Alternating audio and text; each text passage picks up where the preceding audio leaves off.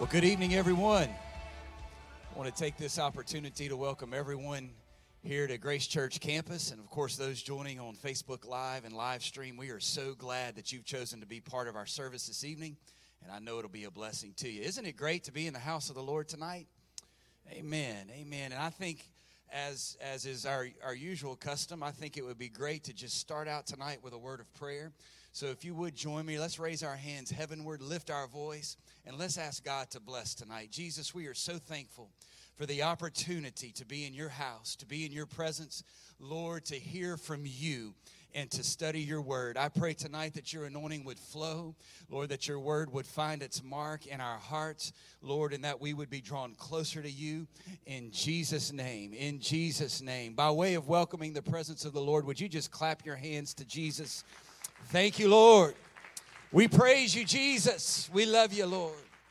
Thank the Lord. Thank the Lord. I do want to remind you just two brief reminders. Men's prayer this coming Saturday in the Alexander Center at 9 o'clock. So all of our gentlemen, if you would remember that, we are planning to come and pray this coming Saturday. And then just a very special reminder, very excited about this, on Sunday, June the 6th, we will be honoring all of our students and their academic achievements. Academic Awards Sunday, we're calling this. In order to honor your kids, we have to know about their accomplishments. And so we don't want to leave anybody out. So please make a note, parents, if you would let the church office know by June the 2nd. By my calculation, I believe that's next Wednesday. So by next Wednesday, June the 2nd, please let the church office know about your students, your kids, what they've accomplished. And we're just going to take some time out of the service on Sunday, June 6th, and honor them. I've been thinking about that service a little bit, and I thought, you know what? I can just imagine that there's a lot of kids in our church, a lot of achievements, a lot of awards, and we're just going to take our time.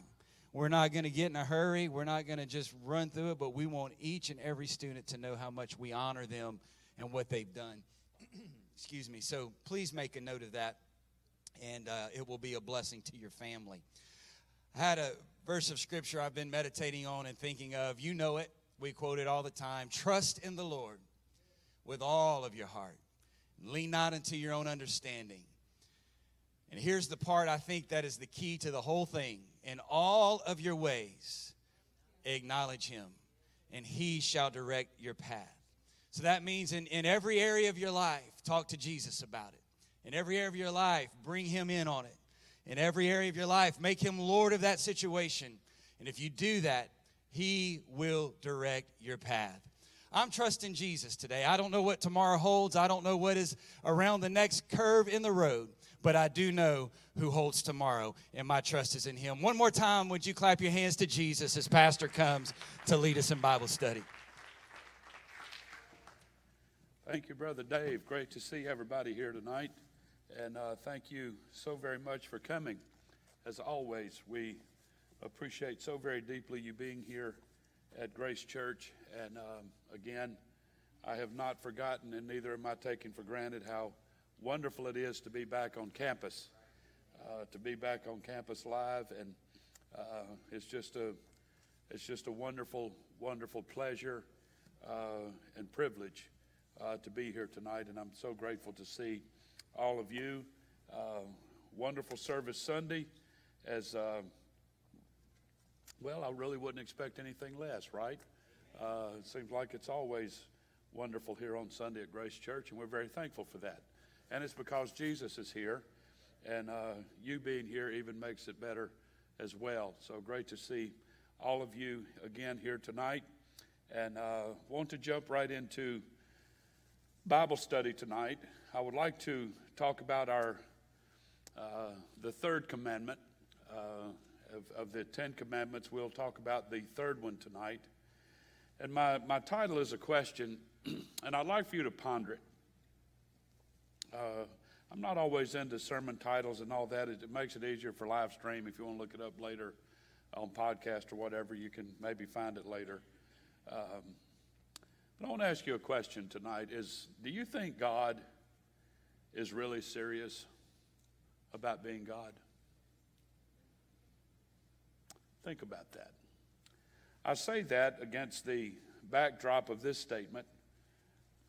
I don't think we always take ourselves seriously.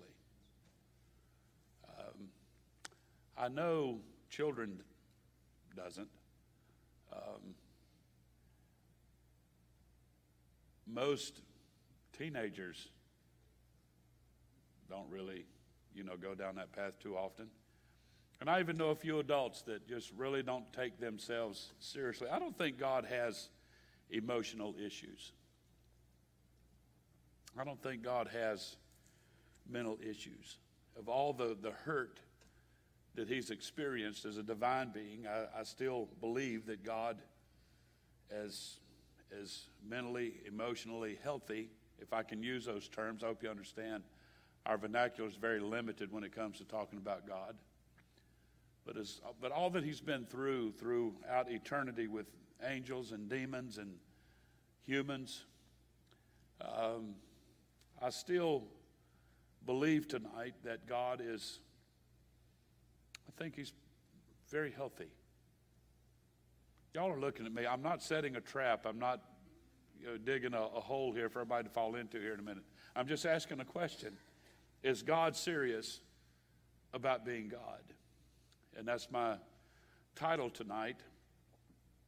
Because not only do we not take ourselves maybe as serious as we should in the things that we do, the places we go, the way we act, the words we say, those kind of things, we don't always take it as serious as we should.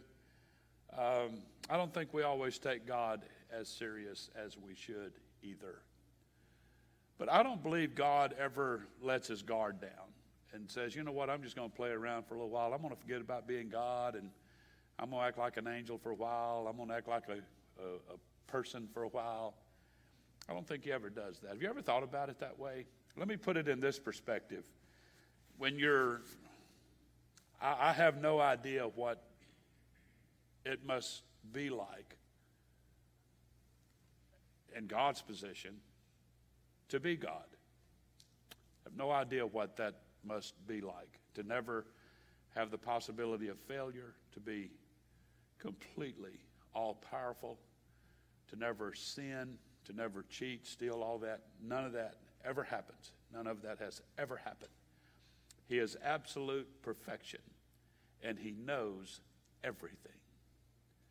So I don't believe God has I don't believe it's in the nature of God. And this is just my opinion. I'm setting a platform for my Bible study tonight. I don't believe God has within his character, within his divineness, the ability, the capability to be anything but God. Buddy, I have got your attention right now. I can just kind of feel the atmosphere in the room. Where in the world is Pastor going? Let me say it this way. I read a number of years ago, and I believe it. If you want an idea about how big God is, we know that he fills the whole expanse of everything. I mean, there's nowhere you can go that God isn't, that God is not there. I don't believe there's anywhere you can go. In space, it doesn't matter. I know we feel kind of hoity-toity sometimes when humankind makes big accomplishments.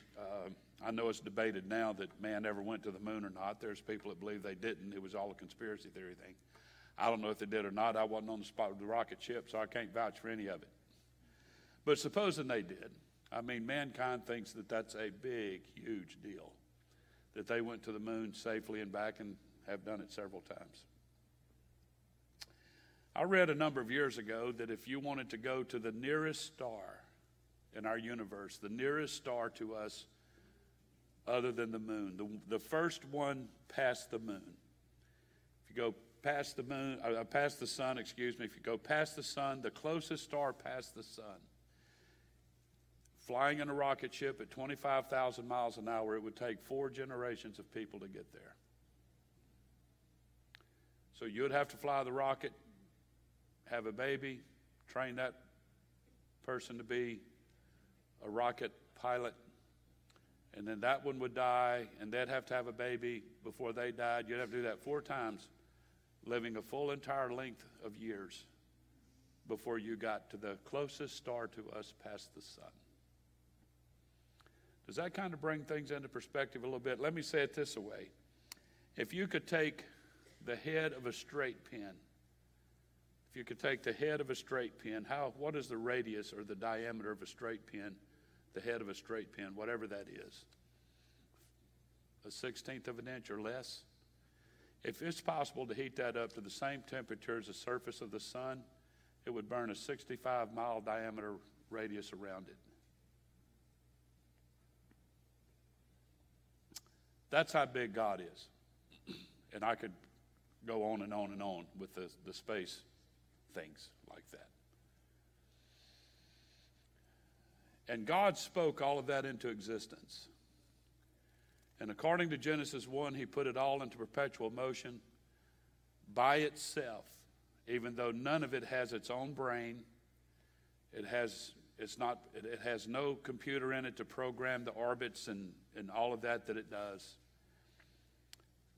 Who knows how long it's been in existence? And God put it all in perpetual motion. The earth doesn't have a brain or computer system that keeps it rotating round and round and then going around the sun as it rotates round and round. Planets don't collide, none of that happens. And God put all of that in perpetual motion by speaking. And you don't have to touch it, don't have to tweak it. It was all perfect. Still is.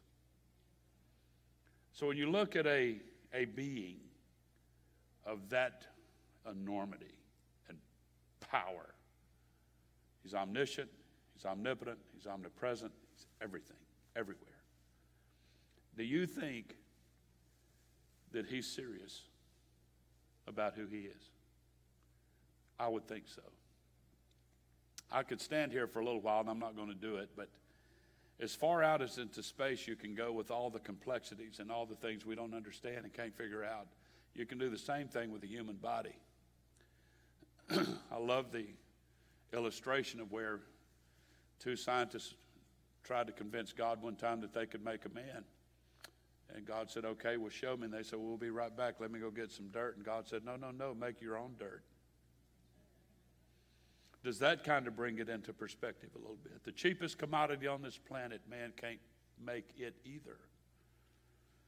But if you take the enormity of the human body, try to figure out your eyeball and how that works.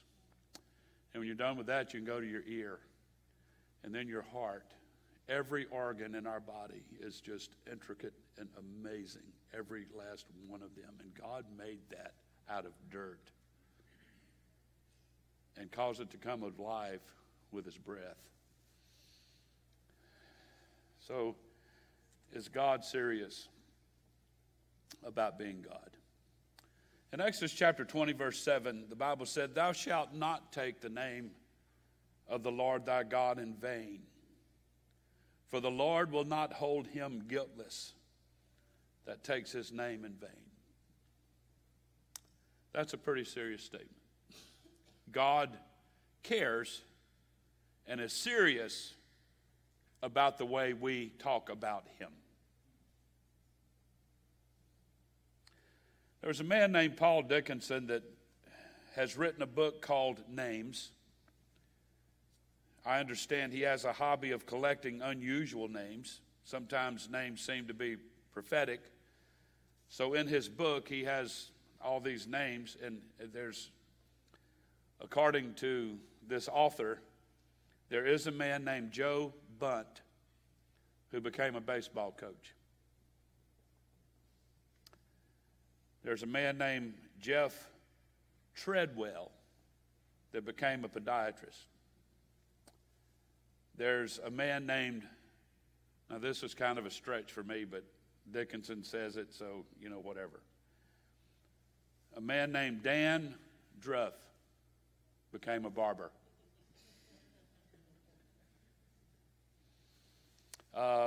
This is another stretch for me, but 2 police officers who became partners. One was named Goforth and the other one was named Ketchum. He wrote that there were two people that became partners in a church equipment business. One of them was named O'Neill, and the other one was named Pray. A plaster contractor was named Will Crumble. I think all of that is a stretch, but it's what the man said. So what is in a name anyway? What is in a name? A lot when it's the name of God. There's a lot in a name when it's the name of God. So why is God in the third commandment so sensitive about his name? It's because we understand, at least on a human level, that your name, my name, represents at least three things. When your name is spoken among people who know you, it represents three things. First of all, it's your reputation. And we have all learned that you spend a lifetime building a reputation, but you can lose it in just a short moment. That's why it is so common for us to say about people that, well, they're just trying to make a good name for themselves. Or so-and-so has a good name. So-and-so's got a bad name. Have you ever wanted to hire a contractor to come do some work at your house? What's the first thing you do if you have any sense? Is you find out who the guy is. You find out what his reputation is like. So when we say a name, we automatically think of perhaps a reputation. When you think of Adolf Hitler, what do you think? When you think of Elvis Presley, what do you think? When you think of Queen Elizabeth, what do you associate with these people's names? So your name kind of represents your reputation. Number two, your name is represented in your character. You cannot be separated from your character and your name. They become interwoven together. They are identified together. In the Bible, when somebody changed their character, God oftentimes changed their name for them, as in the case of Abram and Jacob and Sarai and Simon. All of these people had their character changed by God, and God renamed them. So your character is associated with your name. Number three, your authority is associated with your name. Now, back in the old days when you were running from a police officer, he would say, "Stop in the name of the law." They do that now, nobody stops. It's sad but true. I do. I think it's kind of the smarter thing to do in the long run. But anyway, but I've never had a cop say that to me. So, but I promise you I would stop. I don't know what you'd do, but I'd stop. But it's your name is represented in authority as well. If a solicitor called you while you were eating dinner, you might return the call later. But if someone popular or famous called while you were eating dinner, you would take the call immediately.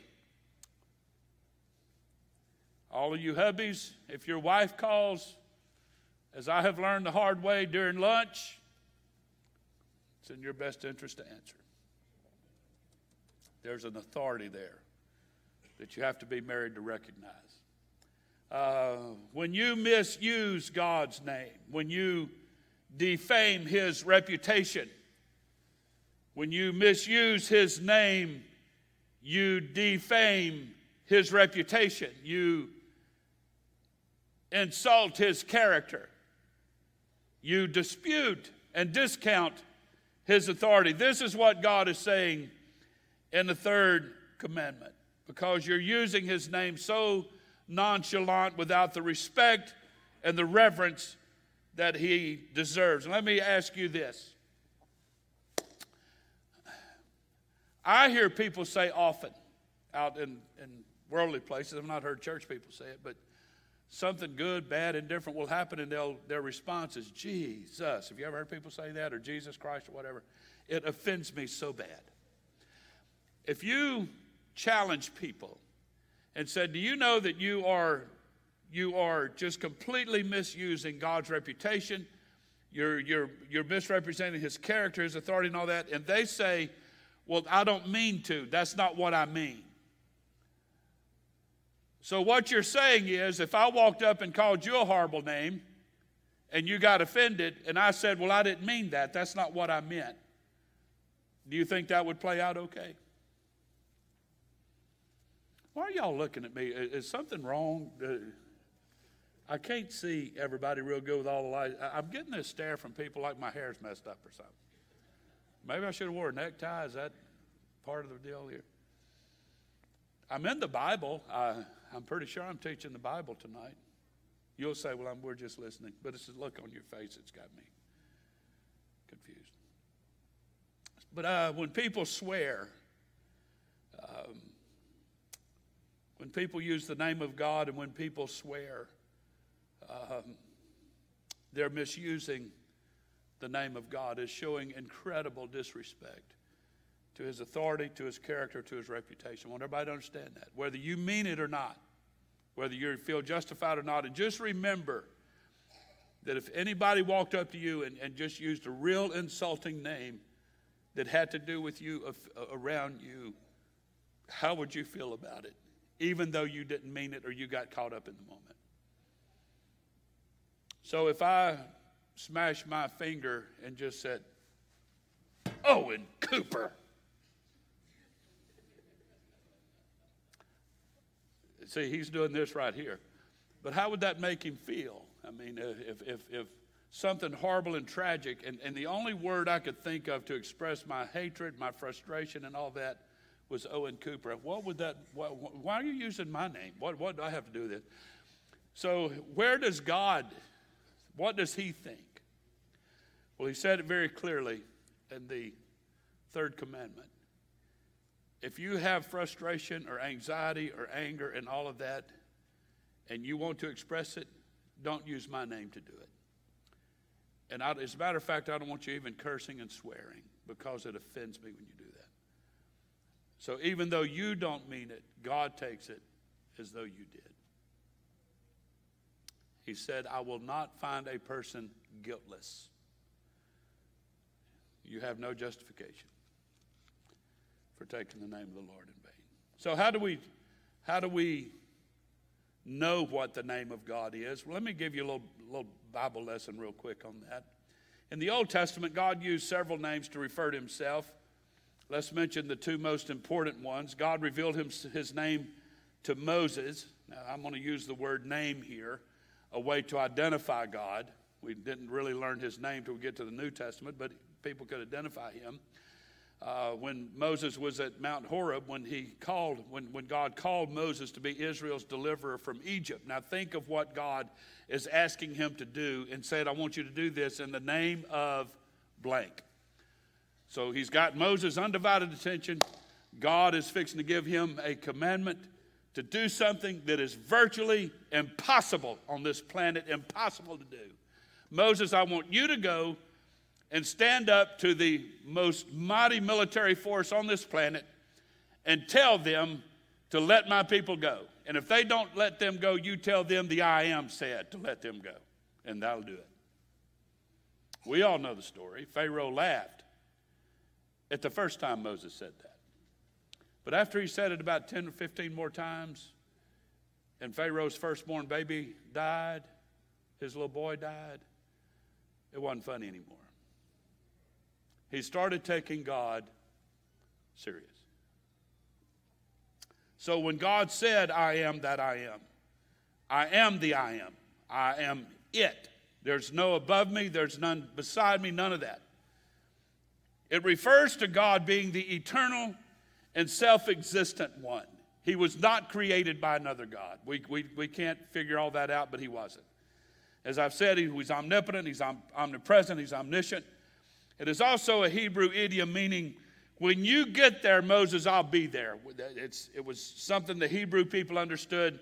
When God said, I am that I am, to them he was saying, when you get to Egypt, I will be there. God encouraged Moses that I will always be what you need me to be, and I will always be there before you get there. That's what God was saying to Moses. So you don't have anything to fear. The God that's caught this bush on fire and the bush isn't burning up, that's who is sending you to do this task. So don't worry about anything. It's going to be okay. I'm going to be there when you get there. One country preacher said, I am means that God ain't ever short and he ain't ever late. Another preacher said God meant I am everything you need.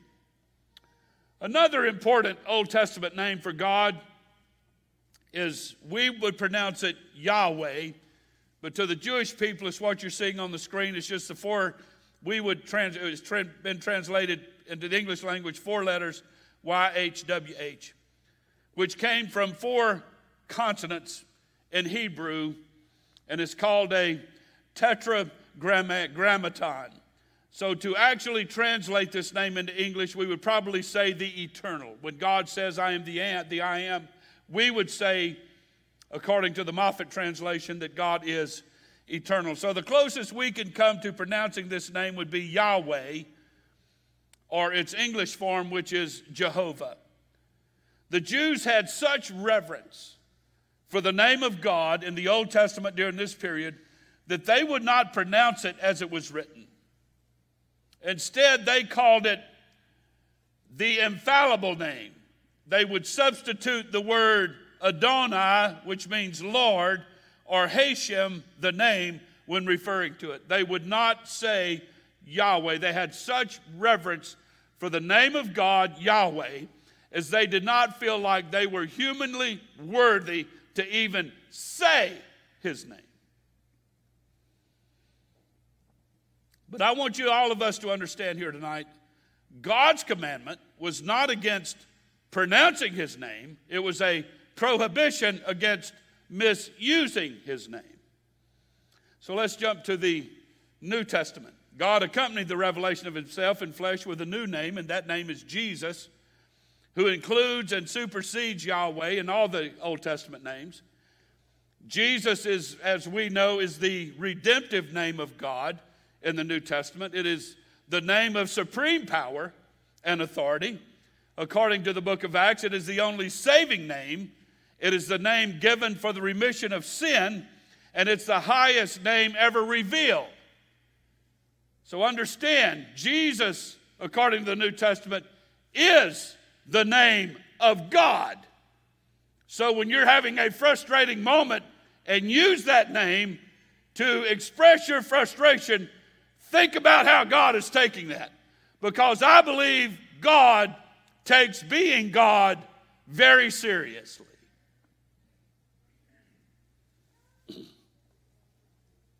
Jesus is the Greek form of Joshua or Yahshua, which means Yahweh is salvation. So suddenly, according to Scripture, a carpenter from Nazareth is casually using the unutterable name of God to describe himself. But Jesus had a right to do that because he was God.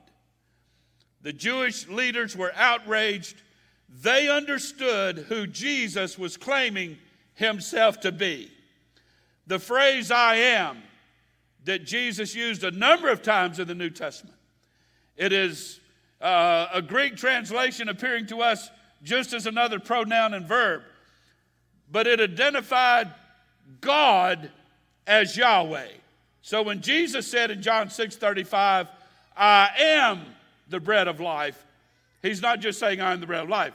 He's saying the eternal being is the bread of life. When he said, I am the light of the world, he said the eternal being, the eternal one, is the light of the world. He said, I am the door, I am the good shepherd, I am the resurrection and the life.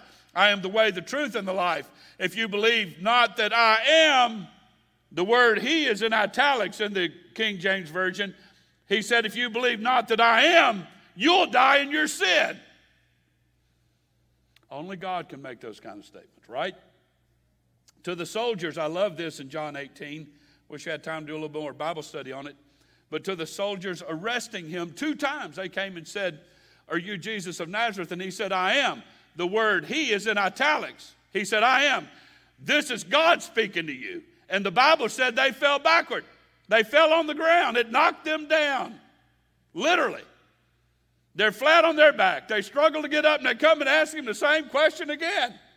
And the same thing happens. It happened twice. God proving out of the mouth of two witnesses that I can utter my identity. I can just say it in a normal voice. I am. And I'll knock you flat on your back. God is serious about being God. To the high priest at his trial, which was a joke, he said, I am, and you shall see the Son of Man sitting on the right hand of power and coming in the clouds of heaven. The Sanhedrin court was enraged by this, and they rushed their prisoner to Pilate and forces him to carry out an execution through political pressure. Pilate is powerless to save Jesus, the Nazarene, even though he wants to. He washes his hands of the whole deal, tries to. But in a very unusual move, Pilate himself writes an inscription and ordered it placed on the cross over the head of Jesus. The Bible said in John 19, Pilate wrote a title and put it on the cross, and the writing was Jesus of Nazareth, the King of the Jews.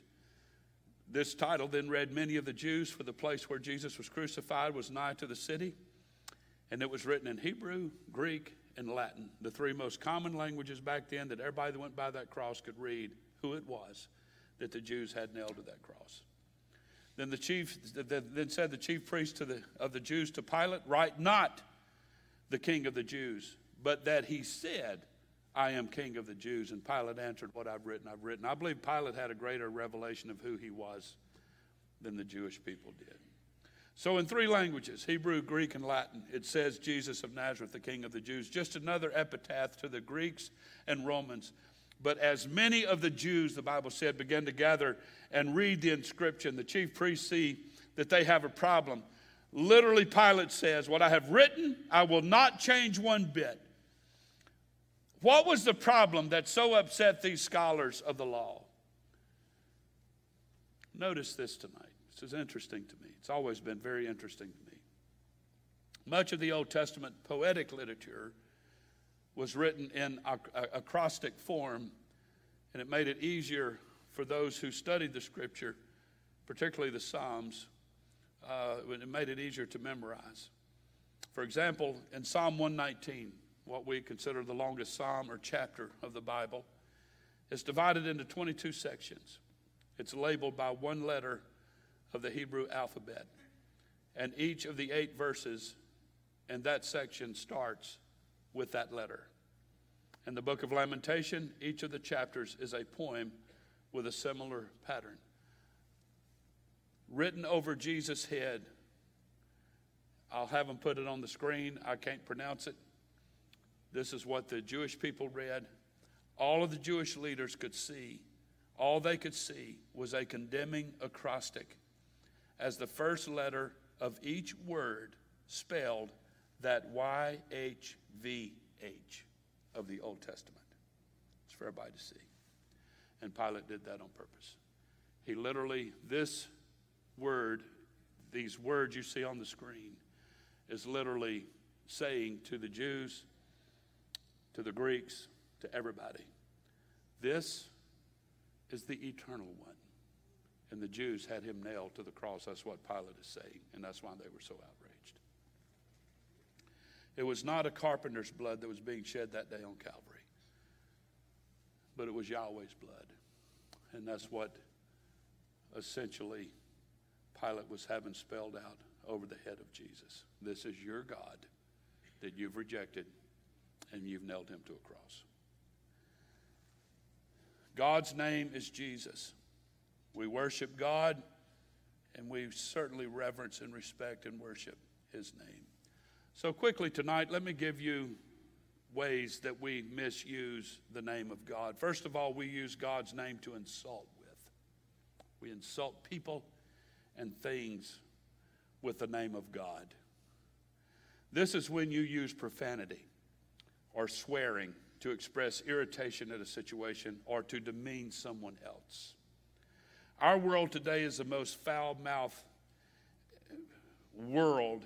I believe our nation is the most foul-mouthed nation in the world, and becoming more and more so.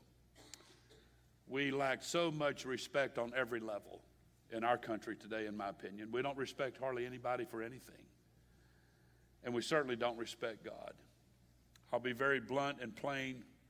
The most well-known garbage mouths in our society are comedians who are paid to take the Lord's name in vain hundreds of times every night on late-night television. Our government officials swear, presidents swear,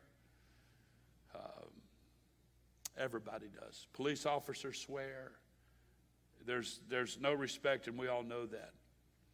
I believe tonight that people who swear and use profanity lack emotional control and maturity.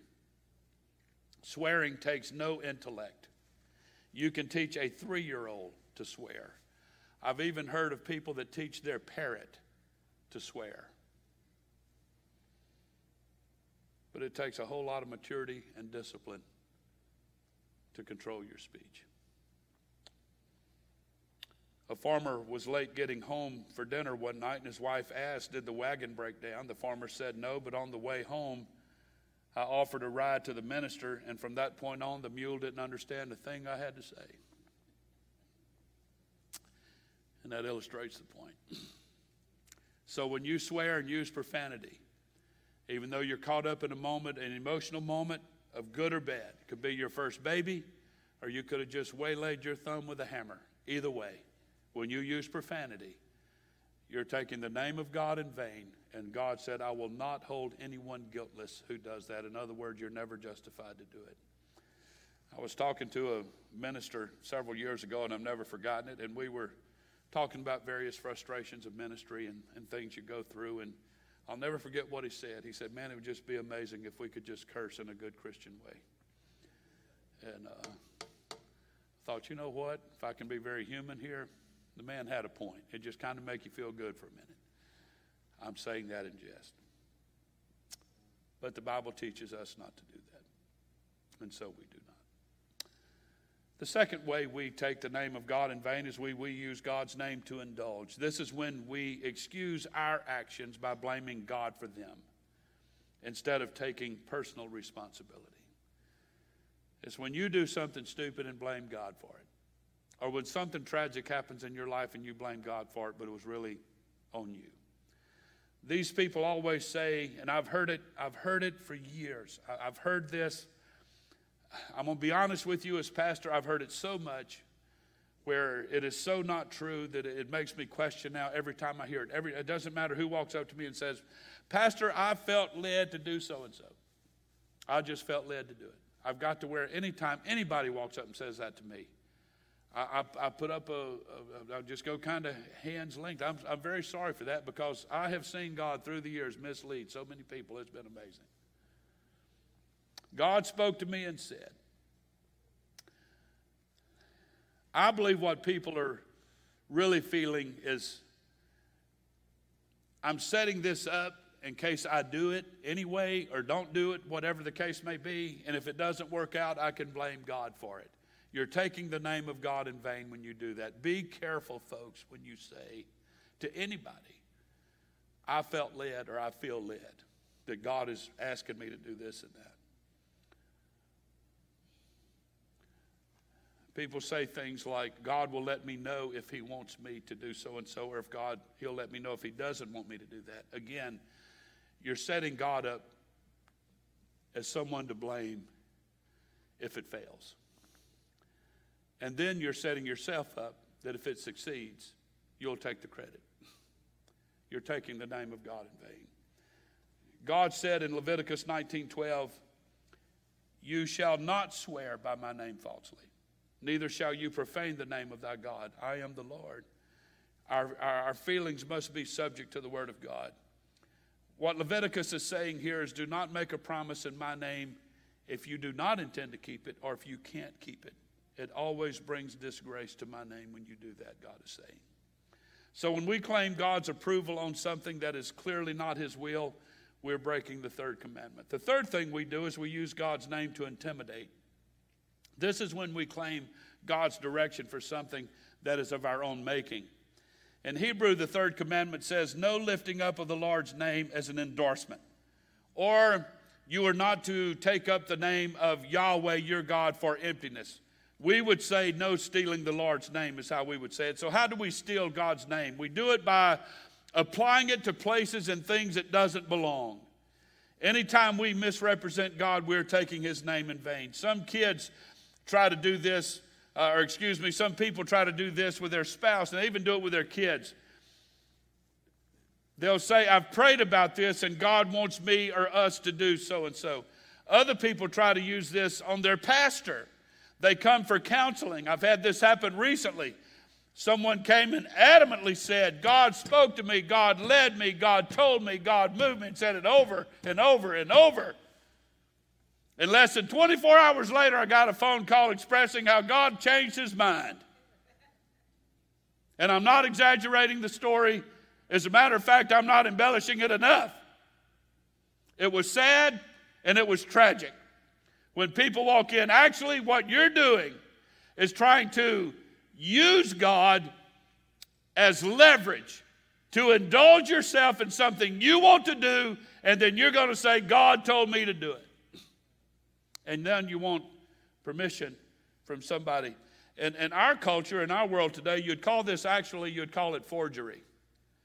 Forgery is when you use somebody else's name to get what you want. And there's a lot of spiritual forgers in the world today who say that God told me. Be careful about speaking for God.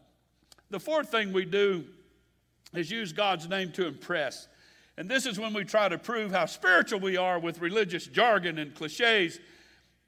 Insecure Christian people do this often when you're insecure. Talk doesn't impress God. Lifestyle does. So don't turn God into a cliche. We take God's name in vain. We claim to be committed to him, but we just don't back it up with our lifestyle. It's just words. Paul wrote to Titus and said, they profess that they know God, but in works they deny him, being abominable and disobedient, and unto every good work reprobate. One translation said, some people claim they know God, but they deny him by the way they live. They are despicable and disobedient, worthless for doing anything good. Choosing God's name to indulge yourself. I'm glad our young people, our students, and our kids are in here tonight. Thank you for being here. The fifth thing we do to take the name of God in vain is when we use God's name impulsively. And this is when we use God's name without thinking, as a convenient expression of fear or anger or joy or amazement or surprise. We reduce God to a level of wow or far out, dude. We reduce God down to that.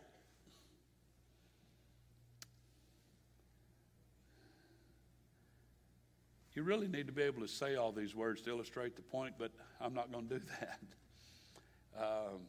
I hope you understand what I'm saying. God says to use his name seriously. Impulsively means to use the name of God without thinking. And you will say, as I illustrated at the very beginning, well, I didn't mean it that way, but God took it that way. Call your spouse an idiot and then say, I didn't mean it, and see how quick they get over it. Y'all understand me? You take the name of the Lord in vain when you're in church singing a song about him, but you're just going through the motions, or even when you're praying in his name, but your mind is a million miles away. It's using God's name impulsively. You're not there. You're not present. The Bible said in Isaiah 29:13, wherefore the Lord said, for as much as people draw near me with their mouth and with their lips do honor me, they have removed their heart from me, and their fear toward me is taught by the precept of men, which don't be afraid of God. It's not a big deal. Jesus even said, when you pray, use not vain repetitions as the heathen do, for they think that they shall be heard for their much speaking. When you can't think of what to say next in prayer, just stop. God understands silence sometimes. You don't have to press people around you. George Barna found that 66% of North Americans admit to having taken the Lord's name in vain. But I think everyone is guilty. I think everyone is guilty of it on some occasion. Exodus 20, verse 7 again. Thou shalt not take the name of the Lord thy God in vain, for the Lord will not hold him guiltless that taketh his name in vain. So how do I use the name of God correctly in conclusion tonight? The psalmist said, For thou, O God, hast heard my vows. Thou hast given me the heritage of those that fear thy name. There are many verses in the Bible that promise God's blessing on our lives if we honor his name. How do we do that? Number one, we reverence God's name continually. God is never a joke, and his name is never a joke, ever. Never, ever. Not ever. There's never an occasion. God said, I will not hold him guiltless. So we reverence his name continually. We must treat God's name with the utmost respect, using it carefully and lovingly as an act of worship. The psalmist said, Give unto the Lord the glory due unto his name. Worship the Lord in the beauty of holiness. We can't just sit by and let the Lord's name be blasphemed in what we listen to, what we watch, and what we participate in. Love demands action. So what does this have to do with building healthy homes and so on? Verbal abuse is rampant in families today. But you can't truly honor the name of the Lord and be verbally abusive to others at the same time. In other words, if you can't curse in a good Christian way, you can't be abusive to your spouse or family or kids in a good Christian way either. We represent God's name clearly. Our lifestyle can either lift up the Lord's name or drag it through the gutter. Our walk needs to match our talk. If we're a Christian, then you represent Christ and you do it well. Nevertheless, the foundation of God standeth sure, having this seal, the Lord knoweth them that are his, and let everyone that nameth the name of Christ depart from iniquity, the Bible said. So there are two reasons why many people never come to Christ. Is one, because they've never met a Christian, or they've only met a Christian who is in name only. A Christian in name only. Number three, we rely on God's name completely. This is how you reverence the name of God. You rely on his name completely. Why do we pray in Jesus' name? Because we don't have any right to pray in our own or on our own merit. The Bible said, whatsoever you do in word or deed, do all in the name of the Lord Jesus, giving thanks to God and the Father by him. Someday we'll be judged for every idle word that we speak. And this is one of the most frightening verses in the Bible. Jesus said, But I speak unto you that every idle word that men shall speak, they shall give an account thereof in the day of judgment. So people who swear and misuse the name of the Lord show that they have a heart problem. But people who worship with their mouth and their life and their heart show that God is truly the God of their life. Jesus said, A good man out of the good treasure of his heart bringeth forth that which is good, and an evil man out of the evil treasure of his heart bringeth forth that which is evil. For of the abundance of the heart his mouth speaketh. In other words, the mouth speaks what the heart is full of. So, be careful, little mouth, what you say. What you say to God, and certainly what you say to others. It frightens me tonight. We say we're all human, and I do thank God, Brother James, for grace. I thank God for repentance. I thank God for forgiveness, and he's faithful and just to forgive. But it's just hard sometimes to control your mouth, to control your tongue, to control your thoughts and actions. And I'm glad tonight we have an advocate with the Father that when we do fail, when we do sin, we can run to him. And God is quick to forgive. And we do better the next time. And everybody said amen. So tonight, as you're dismissed, be kind to people. And certainly be careful how you use the name of God. Thank the Lord. God bless you tonight. Great to be here. Great to see all of you. And we'll look forward to seeing all of you Sunday. You're dismissed. Thank you for coming tonight.